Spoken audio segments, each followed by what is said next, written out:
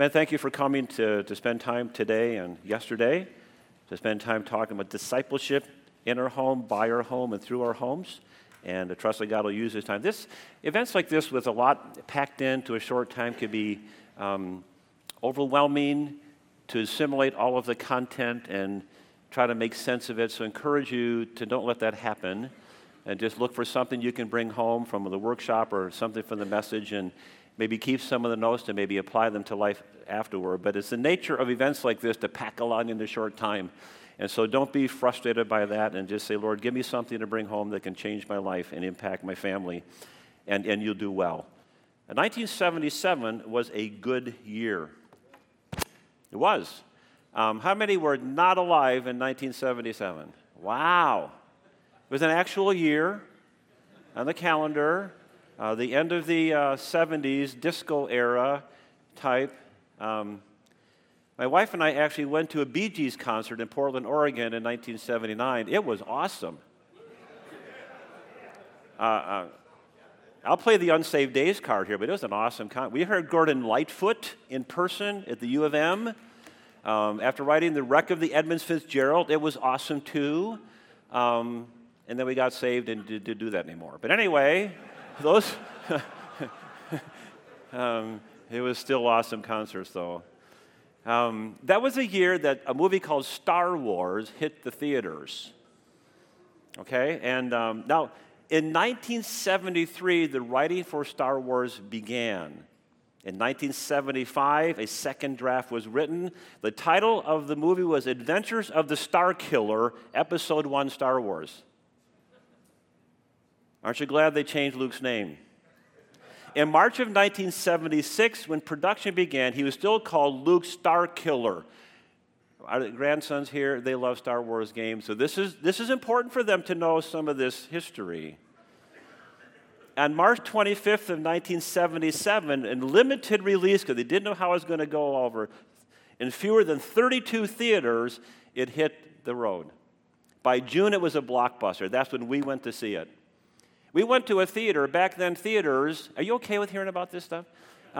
Theaters were huge. They weren't these multiplexes. You had one big one or two big ones. We went to the one with two big ones.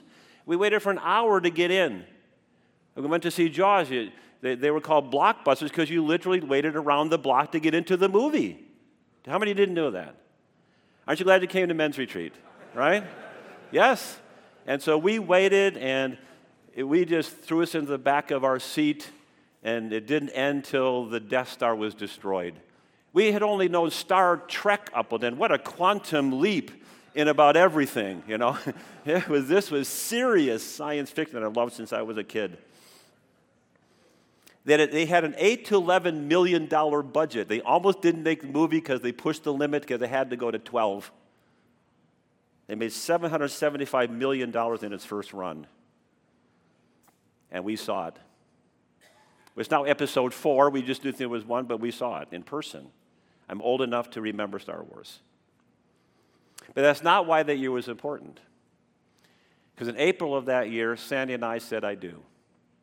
April 30th, 1977, I finished my 4 years at the University of Minnesota, and we said, I do. And that transformed my life. We met at our church, went to the same school, started dating. I had an orange Pinto that I think was a real big attraction for her. Now, she tells me, she used to come around the blocks, her heart would flutter. You know, it was actually Calypso Coral was the color. I put mag wheels on it, you know, and it spit out blue smoke because the seals were bad. But it got good mileage to commute back and forth to school, and I put a little wooden knob stick on it. I put a Surfer Bigfoot down in the thing. I had an FM stereo. I had lights on the front. It was really tricked out as much as I could do. That sold the deal. Actually, it didn't, but she loved that little car. And I never got rear-ended, by the way. We didn't learn about that till later. Ask your dad what we mean by that. I was married in a blue tux, robin's egg blue, with a royal blue cummerbund and white belts. This is leisure suit era. This is late 70s. Pastels were king, you know. And all of that we said, I do. When I met her, I just knew she was the one. I did. She was fun. She was cute. Now she's just stunning. She is. She's spiritually minded, though we were both unsaved. She didn't flirt with men, and she loved children, and I fell in love with her. We dated for 2 years. We're engaged for 1. We were married in 1977, April 3rd. 45 and a half years ago, God brought us together. He gave me a good wife. Because a good wife is from the Lord, and she's a virtuous woman by everything the Bible tells about. And I married way above my pay grade, and God gave, and some of you did too.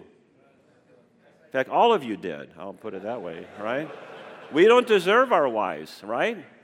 We really don't.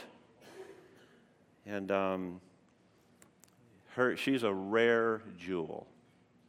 They're hard to find, and their price is far above rubies. And young men, Proverbs 31 was written for young men. It was. The things my mother taught me, said Solomon. The things that destroy kings, the things that are expected of them that others can do that he can't do. And here's a virtuous woman, go find one. By implication, what women should be, but it's what the kind of man the young man should look for. And that began a 45-year journey of life together. And you have your story too. We're going to look today at our relationship with our wives, and that's going to be the subject of our topic today. How we disciple them, how we invest in them, how we nurture them, the stewardship that God has given us to them. A little bit by way of review from last night, we're talking about, as for me and my house, Joshua said, discipleship at home. A disciple is a learner, a follower, here a follower of Christ who knows him, identifies with him, loves him, adheres to him, obeys him, serves him, and makes disciples. We're to go after them and then baptize them and then teach them. And this is where it comes in, we're wise. We're supposed to teach them and grow them so they can be all that God wants them to be. So what do we mean by house? My house, we'll expand on that this morning. We have to understand creation. You fill that in you have sermon notes in the middle of your books. Have to understand creation. God designed the family. God created all things, created mankind, humankind, not man and female kind, but mankind. God created them male and female, and we stand on that. It's being attacked today. So we have to go back to the beginning. He made them male and female. He blessed them. He told them to be fruitful and multiply. He gave them dominion over every living thing. He created marriage, the bond between a man and a woman for life. God created all that. And he said everything was very good. Marriage is not a social institution, though it does impact society. It's not just the best thing. It's a creation by God to produce generations of offspring and to build a culture. But then we have to understand the effect of the curse. Because not long after God brought them together and joined them as one man and woman to be husband and wife till they would die, came the curse where sin made everything difficult. We don't know how long it took, but I don't think it took too long. And they were tempted by the devil and not careful, not satisfied, not trusting God. Adam not leading, Eve acting independently of him. They wanted more. They wanted to be like God and give in to the temptation and sinned. In a perfect environment with no impact, no parents to blame, no culture to blame, and that's in that culture of just them and God, they deliberately rebelled against him and defied him and sinned against the God that made them and gave them everything they needed. How horrendous is that? The results of that, he said, if you eat of the fruit, you will die. And so it began to have an effect on everything. There was guilt and blame shifting, an attempt to make it right by the fig leaves. And of course, God said, if you eat of the fruit, you'll die. You not eat the fruit, you fix it with fig leaves. I think that became man's attempt at religion, attempt to make himself right with God without something dying for that. Hiding from God, a sense of fear, blame shifting, the propensity to find someone else to blame, and then the curse. We live in a fallen world, not the Jurassic Park fallen kingdom, We live in a fallen world. In fact, it's amazing the world is as nice as it is living in a fallen world. It's an amazing thing for the grace of God to live in a fallen world and have it so amazing. But it brought pain and hardship to them. It affected childbearing and child raising. In pain, they would bring forth children. It affected man's work and made Roundup necessary. Right? It made work tedious and hard and sweat-driven. Work would never have been like that apart from the curse. So thanks, Adam. And we're his descendants. It made relationships in conflict that used to be in harmony. God made her to be his helper, him to be the leader, and laboring together to grow. And then it says that part of the curse that your desire will be for your husband. Yay! No, it's a curse. Desire doesn't mean godly. It means your desire will be to control him and to rule him. Like in Genesis chapter 4, the sin will desire for you. You will long to control your husband. You'll long to be wear the pants in the family. You will be a conflict for leadership in the home. You want to usurp the role of the husband and turn that upside down. So the conflict began. Then it says that he will rule over you. Yeah, a loving husband. No, the dictator, a tyrant, angry, mean, controlling. And the conflict began and made marriage and life difficult. And separation from God, misery, suffering, and death for all of the human race since one man brought sin into the world. The effect of the curse. And boy, that affected marriage. You have to understand what Christ did. Christ makes everything different. And so in spite of, you have creation, the curse, and Christ. Creation and the fall, and then Christ is the Redeemer of man, the Redeemer of the earth one day. He makes everything different and doable and delightful and how God designed it to be. There's a promise of a Redeemer in chapter 3 and verse 15. You know, the proto-evangelion, the first mention of the gospel. He promised us that a Redeemer would come, a descendant of David eventually, who would destroy the serpent.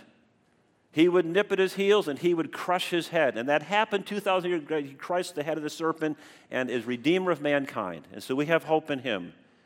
The power of Christ to forgive sin and the power of Christ to live for him. Even the application of redemption to Adam and Eve through the giving of the coats of animal skin. Because something had to die for sin to be forgiven. And so they represented a picture of what Christ would do. Thousands of years later, God provided these animals that had died in their place, and they accepted God's plan, and they clothed themselves and were then right with him. It's been true ever since. And the plan that in our marriages, we ought to depend on Christ, and actually they're to reflect him. In Ephesians chapter 5, it's not merely, even primarily about husbands and wives. It's about speaking of Christ in the church. He said, by the way, this is Christ in the church primarily, a relationship with him. So everything revolves around Christ in our lives and our marriages. It requires, but to make this relevant for you, it requires a decision for Christ, devotion for Christ, and to make disciples for him. If Christ's going to make any difference, it requires those three things. Have to decide for him, to be devoted to him, and make disciples for him. And do it in our homes. Meaning my family, my kids, my wife, we're to lead them and disciple them. And that means at our home, your home ought to be a place where disciple happens to your family and people outside your family. Make that a place of discipling. Invite unsaved people to come to your house to go through a John State. Invite them for supper and make that a place where new believers are growing in the Lord. Make that a place that happens. But also through your house, your family become disciple-making family. Joshua said, for me and my house, we will serve the Lord. I want disciple-making children, grandchildren, and even the children yet to be born, to be disciple makers. That's what God wants for us. So what does this mean for you? A little bit of review from last night. It means this is personal resolve, about relationships, about responsibility of discipling. Discipling is all of the things mentioned here. I'll not review them again this morning. But discipleship essentially means committing myself to a person, teaching, investing, modeling, appealing for them to follow me as I follow Christ. You and I investing in a person, in this case, our wives. So let's look at the responsibility that we have to our wives today. We could go to Ephesians chapter 5, and Ephesians 5 and in 1 Peter 3:7, you ought to, if you don't memorize them, at least immerse yourself into them and ask God to help you to make them real in your life. The template is there. Almost everything you need is there in condensed form in Ephesians chapter 5 and the greater context of that. And 1 Peter 3:7, it ought to drive your life about how you interact with your wife. We are called to love them. I think that is the one thing, and everything else just flows from that. There are multiple things that we do, but if you look at Colossians chapter 3, which is a kind of like a bullet point condensed version of Ephesians 5, he lists husband this and kids do this, and husbands love them. And don't be bitter against them. The one thing he says, you need to love them. We're kind of slow, and we can't handle stuff, so he gives us one verse in 1 Peter 3 and one thing which is love our wives. He says love them. Love them sacrificially like Christ loved the church, which means we give ourselves to them. We give them our time. We give up things for them. We bear the cost of what it takes to organize a family. We love them, and we give ourselves to them like Christ did the church.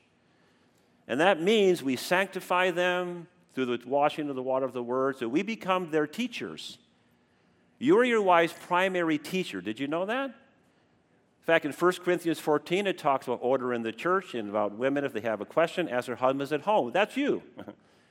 They ask their husband first. Oh. Yeah.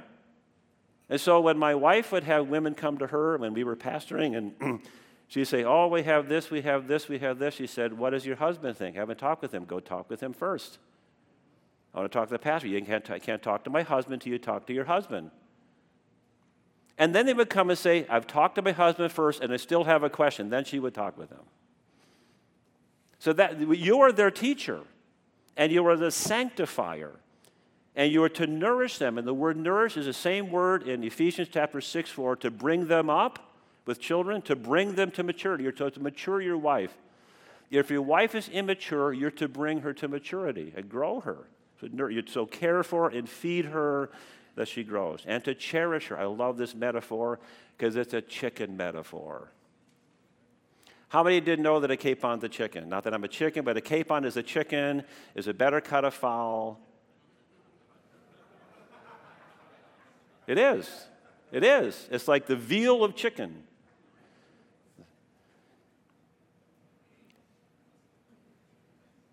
The word here speaks of a mother hen protecting her chicks, keeping them warm, keeping them secure.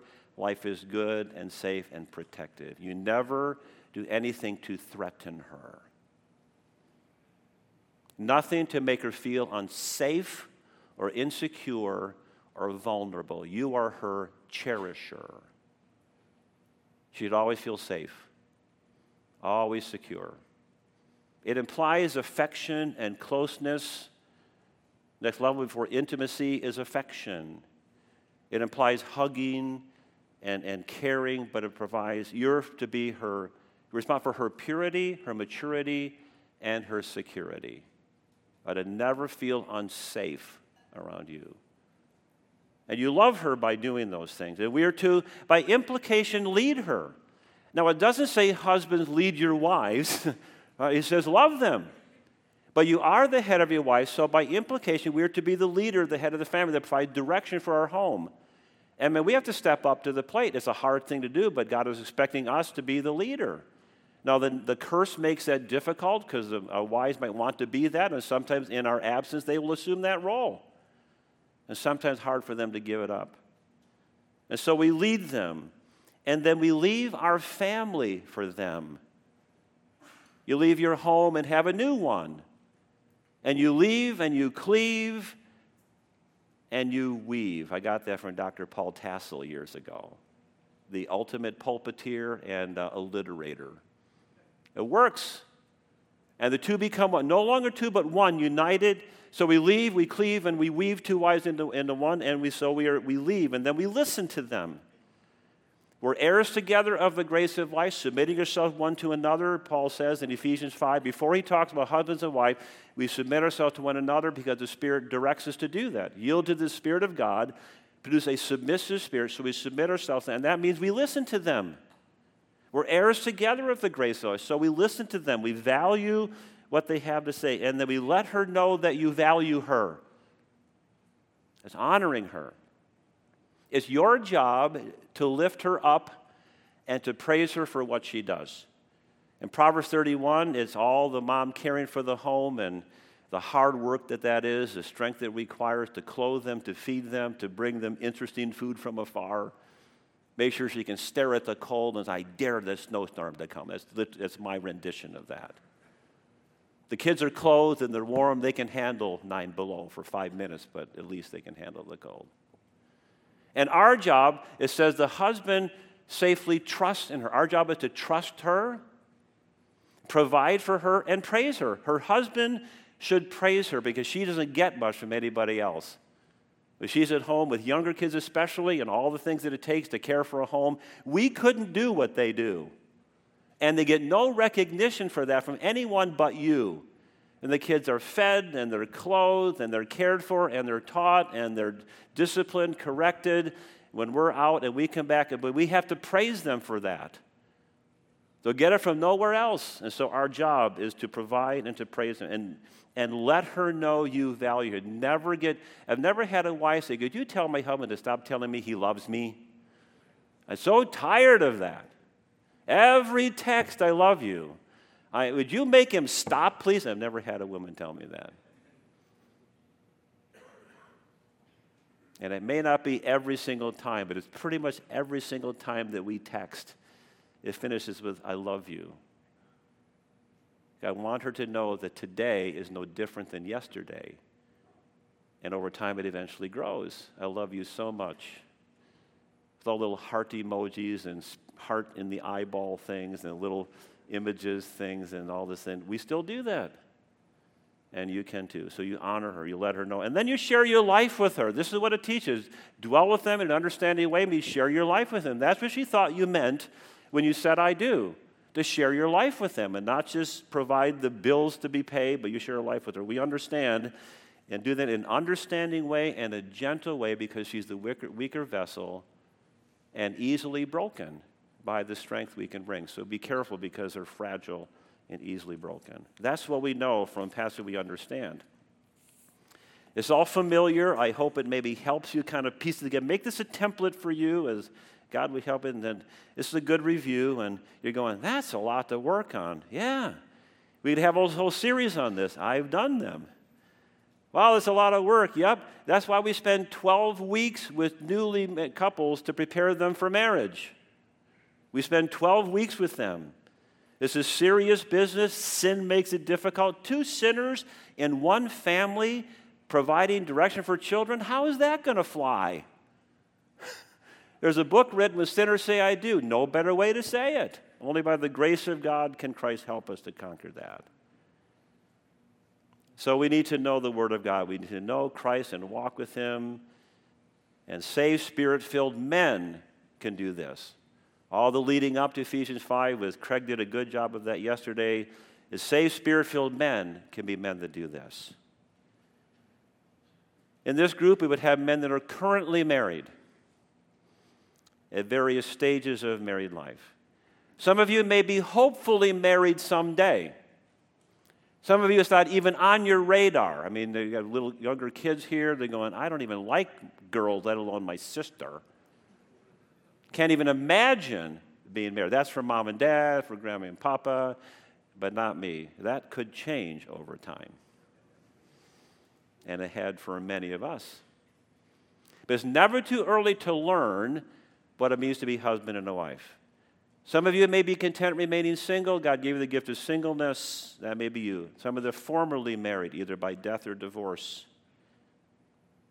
But all of us have the duty to understand, to know, to defend, to teach what God says about husbands and wives and marriage. We are to counsel people. New believers need to know what God says about marriage. Older believers need to be strengthened. Our children need to know. Those that hoping to be married, those currently married, all of us, we need to invest in them to defend and protect the institution that God created. So it's all of us to do. Let's turn to the book of Malachi, chapter 2. That's our text for today. Malachi, chapter 2. Not a text we often read. It's one of the minor prophets, minor in length, not minor in significance. And it has an interesting, well, you'll see in just a moment, it has an interesting treatise on marriage in the midst of this book. The word Malachi means my messenger. He was the last of the prophets to the restored remnant, okay, that had declined. The theme is the love of Jehovah, the sins of the people, and the day of the Lord. Many indictments about people who are not living for Christ and living in sin. One commentator said that Malachi gives the moral judgment of God and the remnant restored under Ezra and Nehemiah. God had established his house among them, but their worship was formal and insincere, and they were declining. It's like post-revival void. All the great awakenings had a post-revival decline. Every one of them. They left a void. The burned-over district in New York gave rise to Mormonism. It happens a lot. It happened here. So Malachi addresses this decline following a restored remnant and addresses some sins to his own people. Written over 2,400 years ago, still relevant because all the Word of God is profitable. So let's pull some things from this today. So number one, here's the outline. Number one, God addressed the culture of the day. Let's look at Malachi chapter 2 and read our text today, Malachi chapter 2. And we'll begin reading, beginning in verse 13. And this is another thing. It already mentioned it several times. Go, again? Yep, again. This is another thing.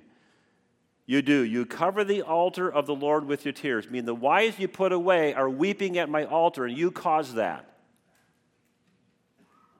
You sent them away, you put them away, and they're weeping for me, and you've covered my altar with the tears of your wives you've put away, with weeping and with groaning. They weren't weeping and groaning, but their wives were. Because he no longer regards the offering or accepts it with favor from your hand. And yet you say, what is going on?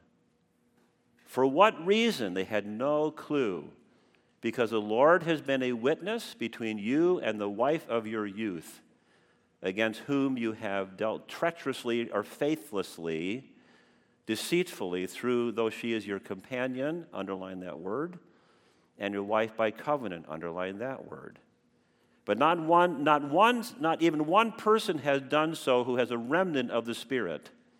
And what did that one do? We'll talk about that in a minute. Who was the one? Well, he was seeking a godly offspring. And so take heed, be on guard to your spirit. Let no one deal treacherously or faithlessly against the wife of your youth. Because I hate divorce, says the Lord, the God of Israel. And him who covers his garment with wrong or sin or deceit or treachery, says the Lord of hosts, so covers the garment with wrong. And so take heed to your spirit that you do not deal treacherously with your wives. So God addressed the culture of the day, and even among God's people, divorce was common among the people of God. It ought not to have been. Even as an unsaved young guy and coming into my teenage years, I had heard of people getting divorced. It wasn't as common as it is today. But it finally got close to home. One of my cousins got a divorce, but they were Catholic, so I expected that from them. I'm serious. That's how I thought. But then my Lutheran cousin got a divorce. I said, we don't do that. That was close to home. We know too many people whose marriages have fallen apart. We left Ketchikan to come to faith. We got saved there, but in the process, a tugboat skipper in Ketchikan his wife was an MK, and they had decided to go to Bible college at Pillsbury in Minnesota. And they were good friends of ours. They left about the same time we did, and he was a big, rough, burly. He looked like Brutus in the Popeye thing. That's what he looked like. Gentle man, but that's. And so we drove up to Minneapolis, to Bloomington, to share the gospel with my brother-in-law and my sister-in-law. And on the way back, we stopped to see Tim and Mary and Owatonna, and Tim was there, and I said, hi, Tim, and he said, where's Mary and the kids? Well, she's gone. They said, no, she's gone. She left me. I was speechless. And a guy I learned a lot about marriage from, a Christian counselor, literally ran off with the secretary.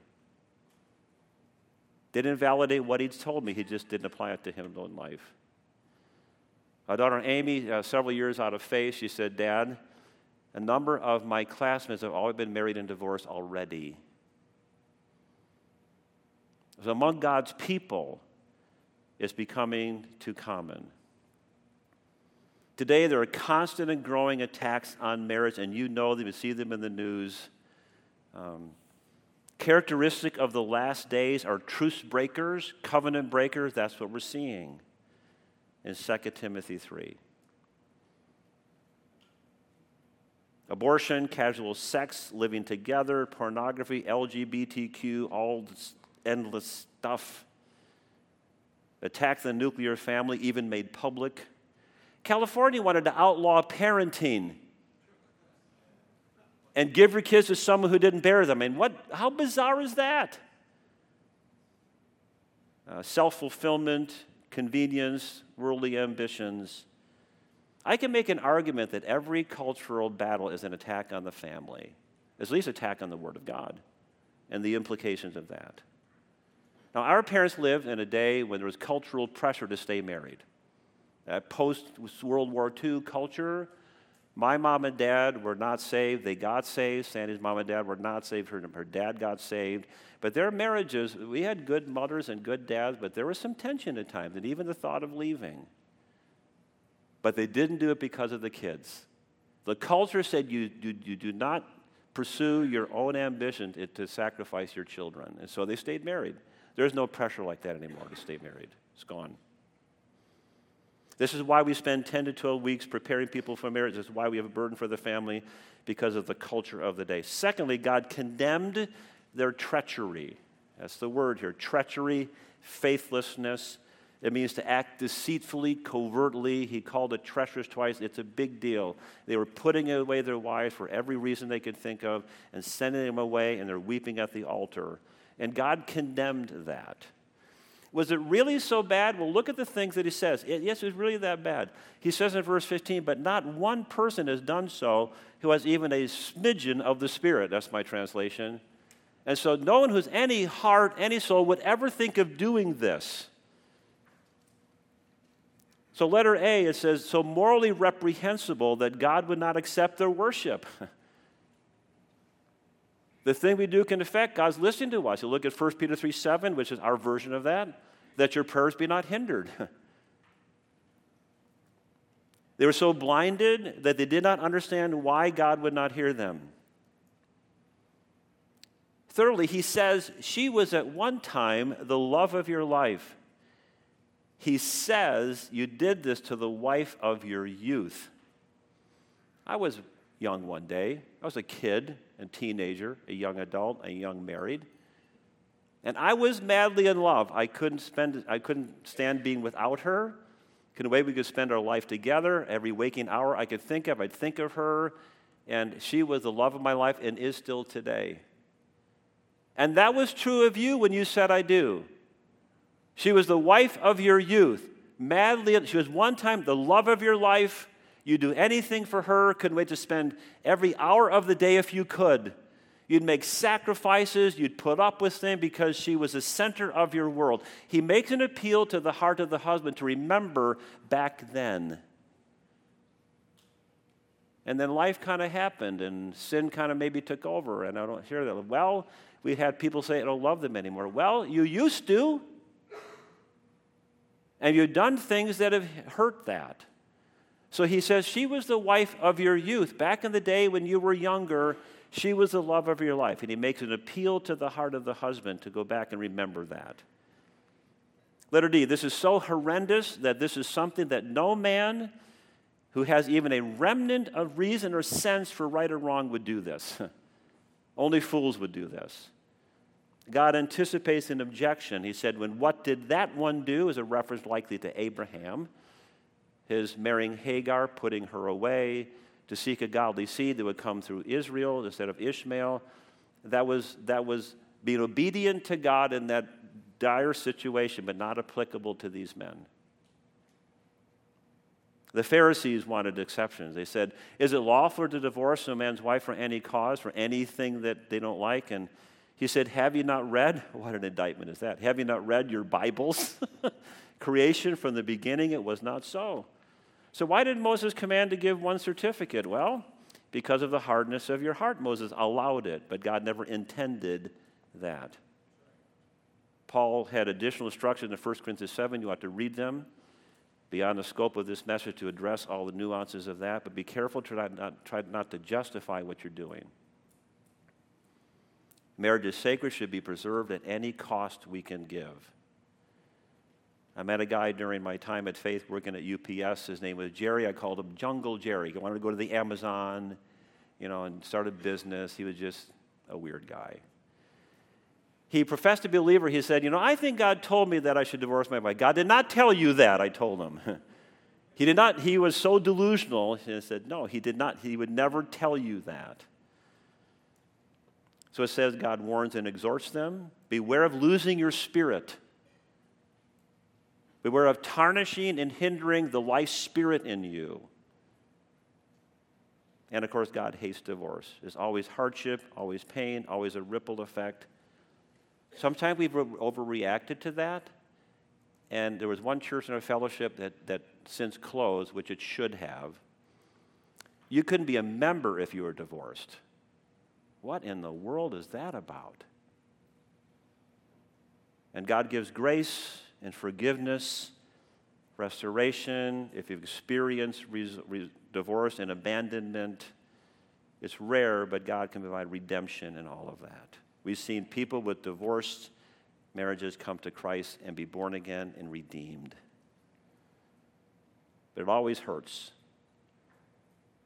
To be joined together is like this table, like my father-in-law would take a piece of wood and run it through a joiner.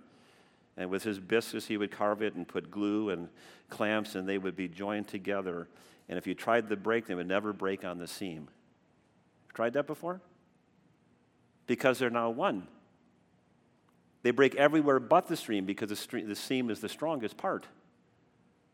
So for ever what reason, there's a hardship and pain and everyone gets hurt. And God can provide grace and forgiveness and restoration. But he says, you will cover your garment with sin, meaning there's a soil on your garment you can't get out. I carry Tide sticks everywhere. They're like magic. So you need to get them. Buy a 3-pack, keep one in your car, one at home, and you dribble ice cream, and it gets here just hypothetically, And the Tide stick, and it's gone. He said, no, the stain doesn't go away. And so it's a big deal. So he condemned it. But in the midst of this, God provides some corrective instruction and some wonderful nuggets of truth that tie things together about the nature of marriage to be instructive. And I want to focus on that in the time that we have left. We're going to have to move along quickly, and that's my fault, not yours, but bear with me here. Marriage is a covenant relationship. He says the wife of your covenant, a covenant relationship. A covenant is a compact. It is an agreement. It is a union of two that are no longer two but one. We're to leave and to cleave and to weave two lives into one, where male and female was not just a good idea, but God designed it to be bound together for life. And bound means bound, not in a bad way, but it's a type of binding that is good. And let no man separate what God has joined together. That implies a watchfulness, a godly resolve against Satan and all of his minions. Could be another person, could be the pressures of the world, could be your own children. They like to divide and conquer because they're selfish sinners. And they'll pit you against each other. You can't let them do that. Could be hobbies or other interests or work of ministry can result in a separation. And I pastored in Carroll for 23 plus years. A young pastor came to pastor a local church, and he had been taught that you give your life, you serve Jesus as a sacrifice, and that was good, but he overdid it. He was like in a hospital that's just an emergency room. Everything was an emergency. Everything's not an emergency with people. Even though life has been dysfunctional for years, it maybe could wait till Monday. But he was always on call and always leaving home, and your family will not understand that. His wife was about to leave him. So I told him, you need to stop doing that and tell people when it's not an emergency that can wait. And prioritize your family. You can serve Jesus with passion without destroying your family. You can do that, but you have to tell them no, and this can wait. And so he quit his ministry and quit the ministry, but he salvaged his family, but it was under attack. But a marriage is established on promises that we make. A covenant is based on vows and promises that we make, establishes the covenant. Now, these are serious promises. These are, you don't have it here, but they're voluntary promises. No one put a literal gun to your head and said, oh, you need to marry her. I hope not. Of your own free will, own volition, you said, I love her, I'm going to do this, and I want to do it of my own accord. But they are serious promises, sacred promises. And it says here that God was a witness when you said, I do. He was not only joining you, he was there. And he's everywhere, but he was there at your wedding, and he watched and witnessed when you said that. Now, you have witnesses called guests, and you need to feed them well and make them welcome and all the stuff, but God was the witness. He said, I remember when you said that, and I thought you meant that. And he joined it together. And so he says, God was a witness, and they'd forgotten that. They're mutual promises. You make promises to one another. You promises, which implies mutual obligations to love, to care, to protect, to keep yourself only until death separates, whatever happens in between. So we call them unconditional promises. And this is the things like better for worse, sickness or health, richer for poorer. We couldn't imagine things being worse, couldn't imagine them being in health. We could imagine being poor because we probably were poor. But the rest, life was good. But it can have worse, and it can have bad health, and it can have poorer. And basically, whatever happens, you will love her. Life doesn't affect that. That's what you said. Unconditional. Whatever happens, we're good. None of that affects my loving and caring for my wife. I am immune to that by the grace of God. And so the unconditional promises. When we were married, we were both unsaved. It didn't happen until 6 years later, but we understood by the grace of God what marriage was. It was a big deal. We took it seriously. And Sandy's friends, it was the late 70s, and the culture was beginning to kind of fall apart and attack marriage. And they said, how do you know it's going to last? You know what she told them? She said, divorce is not an option for us. Whoa. And she said it probably like that. Number two is the decision we've made to spend a life together. We're going to work at it. It's pretty good. And thirdly, she said, we're going to walk together through life and share it together, and it's not going to have any effect on us. That's why I married her. Nobody else in her class was saying that. But in marriage, we're companions. The second thing. I want to spend the rest of our time here in the 10 minutes that we have left. We are companions for life. This is part of the oneness, the binding together. But here he says, your companion and your wife by covenant. And this is the Old Testament version of 1 Peter 3:7, where it says, dwell with your wife in an understanding way. Share your life with her. The root idea here means to join, to knit together like fabric. I'm glad Dean didn't wear he has a shirt kind of like this. We're kind of twins a couple years ago. I could have brought the picture, but that'd be embarrassing. Yeah. But fabric is weaved together. It speaks of like strands of a rope have woven together. It speaks to be coupled. That's why they call us a couple, because we're coupled. Like train cars. Like, you know, it used to say a husband and wife should never put up wallpaper together. It's not true. It's hook up a camper together. That's the big test. Now, I know by experience, we can do wallpaper all day, but campers, the coupling, men and women signal things differently. You know, like this and over there. Those were not my finest moments.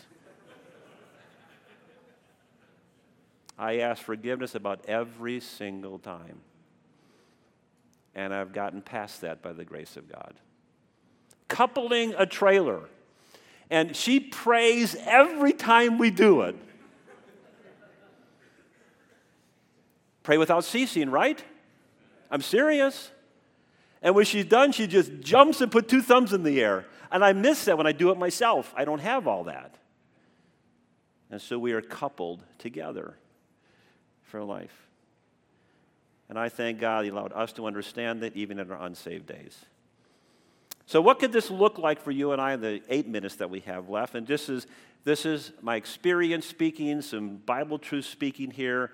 What does this look like in being companions for life? Well, first of all, spend time together. Spend time together. Simple things, activities, talking, not always fixing stuff when you talk. Men are fixers, they're doers. When my relationship, like talking for the sake of talking to build a relationship, so get used to it. You can learn to enjoy just talking for the sake of talking. Don't ask them, what are you trying to fix? That's not the point. And so you talk about stuff. We bicycle together, we camp together, we kayak together, we go shopping together, furniture shopping together. You can learn to like the things that she likes. You can learn to like watching Anne of Green Gables. That's good stuff. Right? That's my son I'm talking to, right? Yeah, I actually went to PEI and saw the Green Gables house. It was actually kind of cool. You can enjoy that. You can enjoy walking into Hy-Vee and they put all this home decor stuff when you enter the store. Have you noticed that? Why did they do that? Because women are drawn to that. And guys walk right by and we go in and now I look at the stuff, the little Ankeny sign with all the coordinates. We actually have one. And they have now like decorative pillows and we walked in and she says, I like that pillow. I said, okay, let's get it. The wise husband said that the dumb husband says, we don't need more pillows. We have one.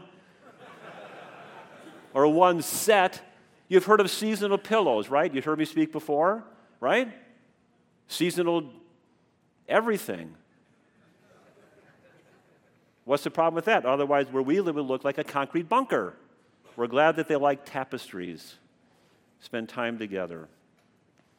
You may need to put it on the calendar. You may need to be spontaneous. We guard with our life our 3 weeks of camping together, 2 in the summer, 1 in the fall. We guard them with our life. That's for us. And our kids when they happen to come. Number 2, raise your kids together. She used to care for the home. Proverbs 31, she cares for the home with the woman of strength. She guides the house. Paul said to Timothy, she guides the house. She's the benevolent dictator. The word is despot there. She's the benevolent dictator. It's her home. It's her house. She's to be a worker at home, and all the women encourage them to be a worker at home because they need encouragement to do that.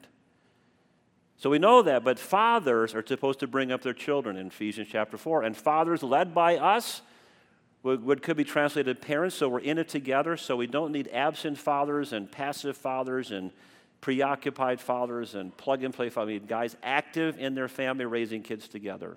Number 3, share your struggles together. I got this from Dean Taylor at Midwinter Couples Retreat. Need to sign up. It's going to probably be October before you have sign up.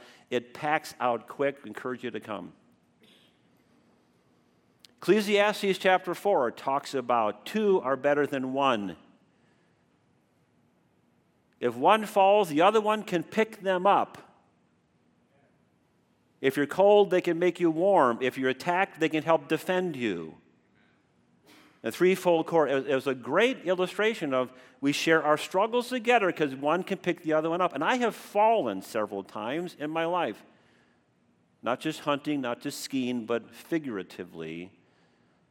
And we had a church split in one of our churches, and I wasn't doing so well.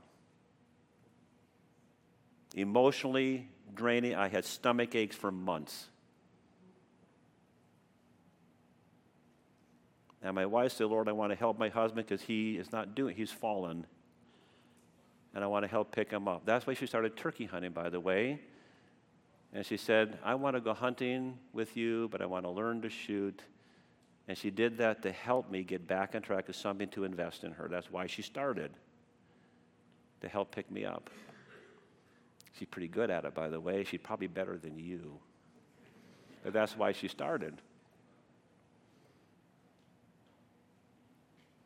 Go navigate the seasons of life together. There's the passing of time, chronos. There's the buying up of time, like an opportunity. Then there's the seasons of life that you go through as a married couple. There was our engineering days and living in Alaska days, then Bible college days. We determined to grow together, and we talked about that last night as I shared scripture with her in class. We grew together. Then there's the child-raising years, the little kids, and then the annoying kid age, and that kind of goes on a long time. Just different phases of that. And there are phases of life, and you go through them together. And so there's the empty nester phase, and as she homeschooled our kids, invested in them, she said, I don't know what I'm going to do because I poured my life into my kids. I said, I don't either, but we're in it together. That's all you have to tell them. They want to know you know and you care, and you don't need an answer yet. Remember, we're fixers. You don't have to fix it yet. God will figure this out, and so he did. We navigated her menopause together. And you will too. Or you're right in the middle of it. We're way beyond wanting pickles like when they're pregnant. This is way beyond that. Hot and cold flashes. I mean, she's like this and she was like this. She get a migraine that lasts for days. She has a strong resistance to pain like her son. Sometimes good, sometimes bad. But she hurt.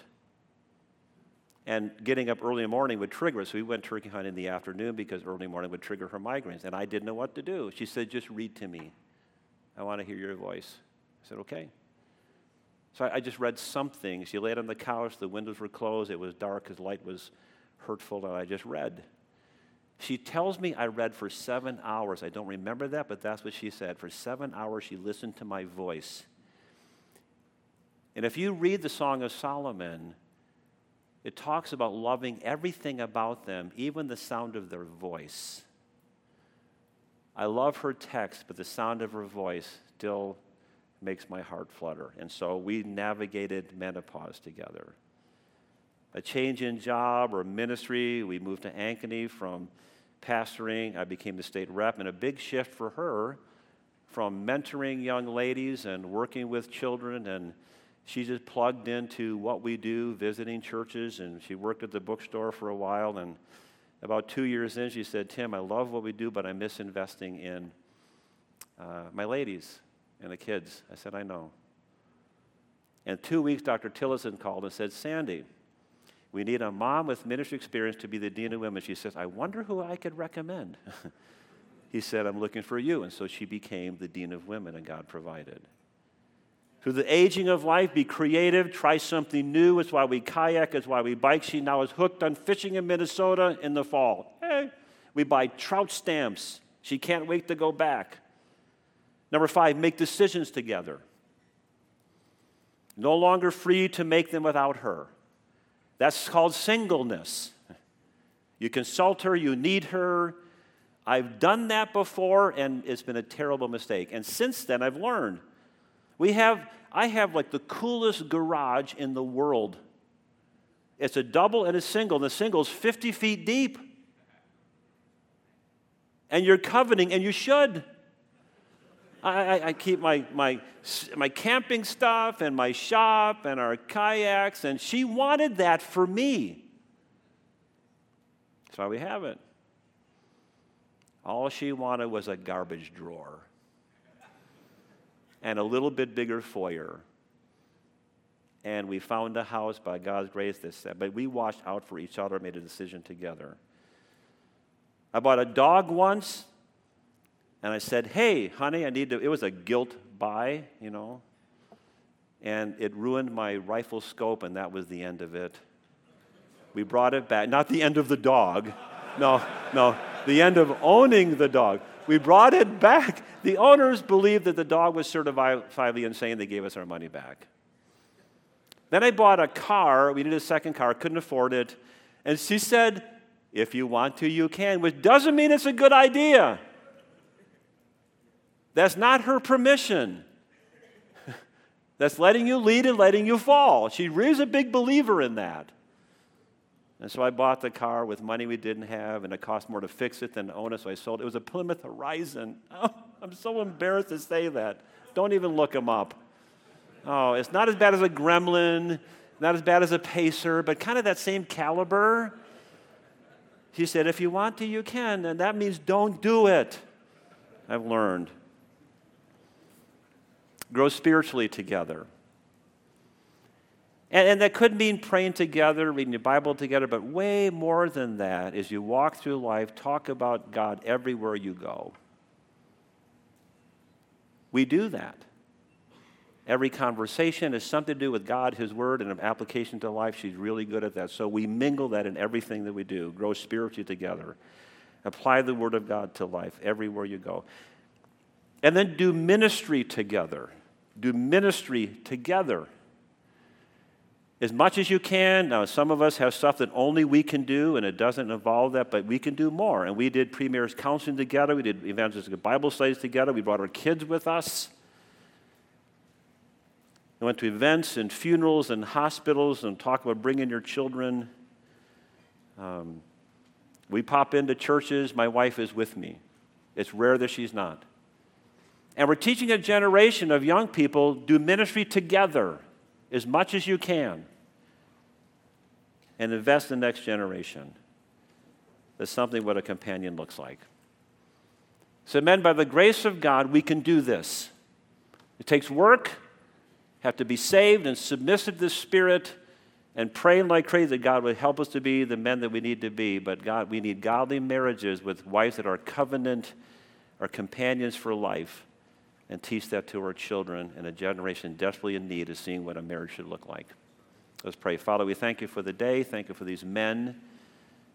Father, help us to be, by your grace and the power of the cross, men who love our wives like Christ loved the church, by covenant and by companionship. Make a difference in the world. We pray in Jesus' name. Amen.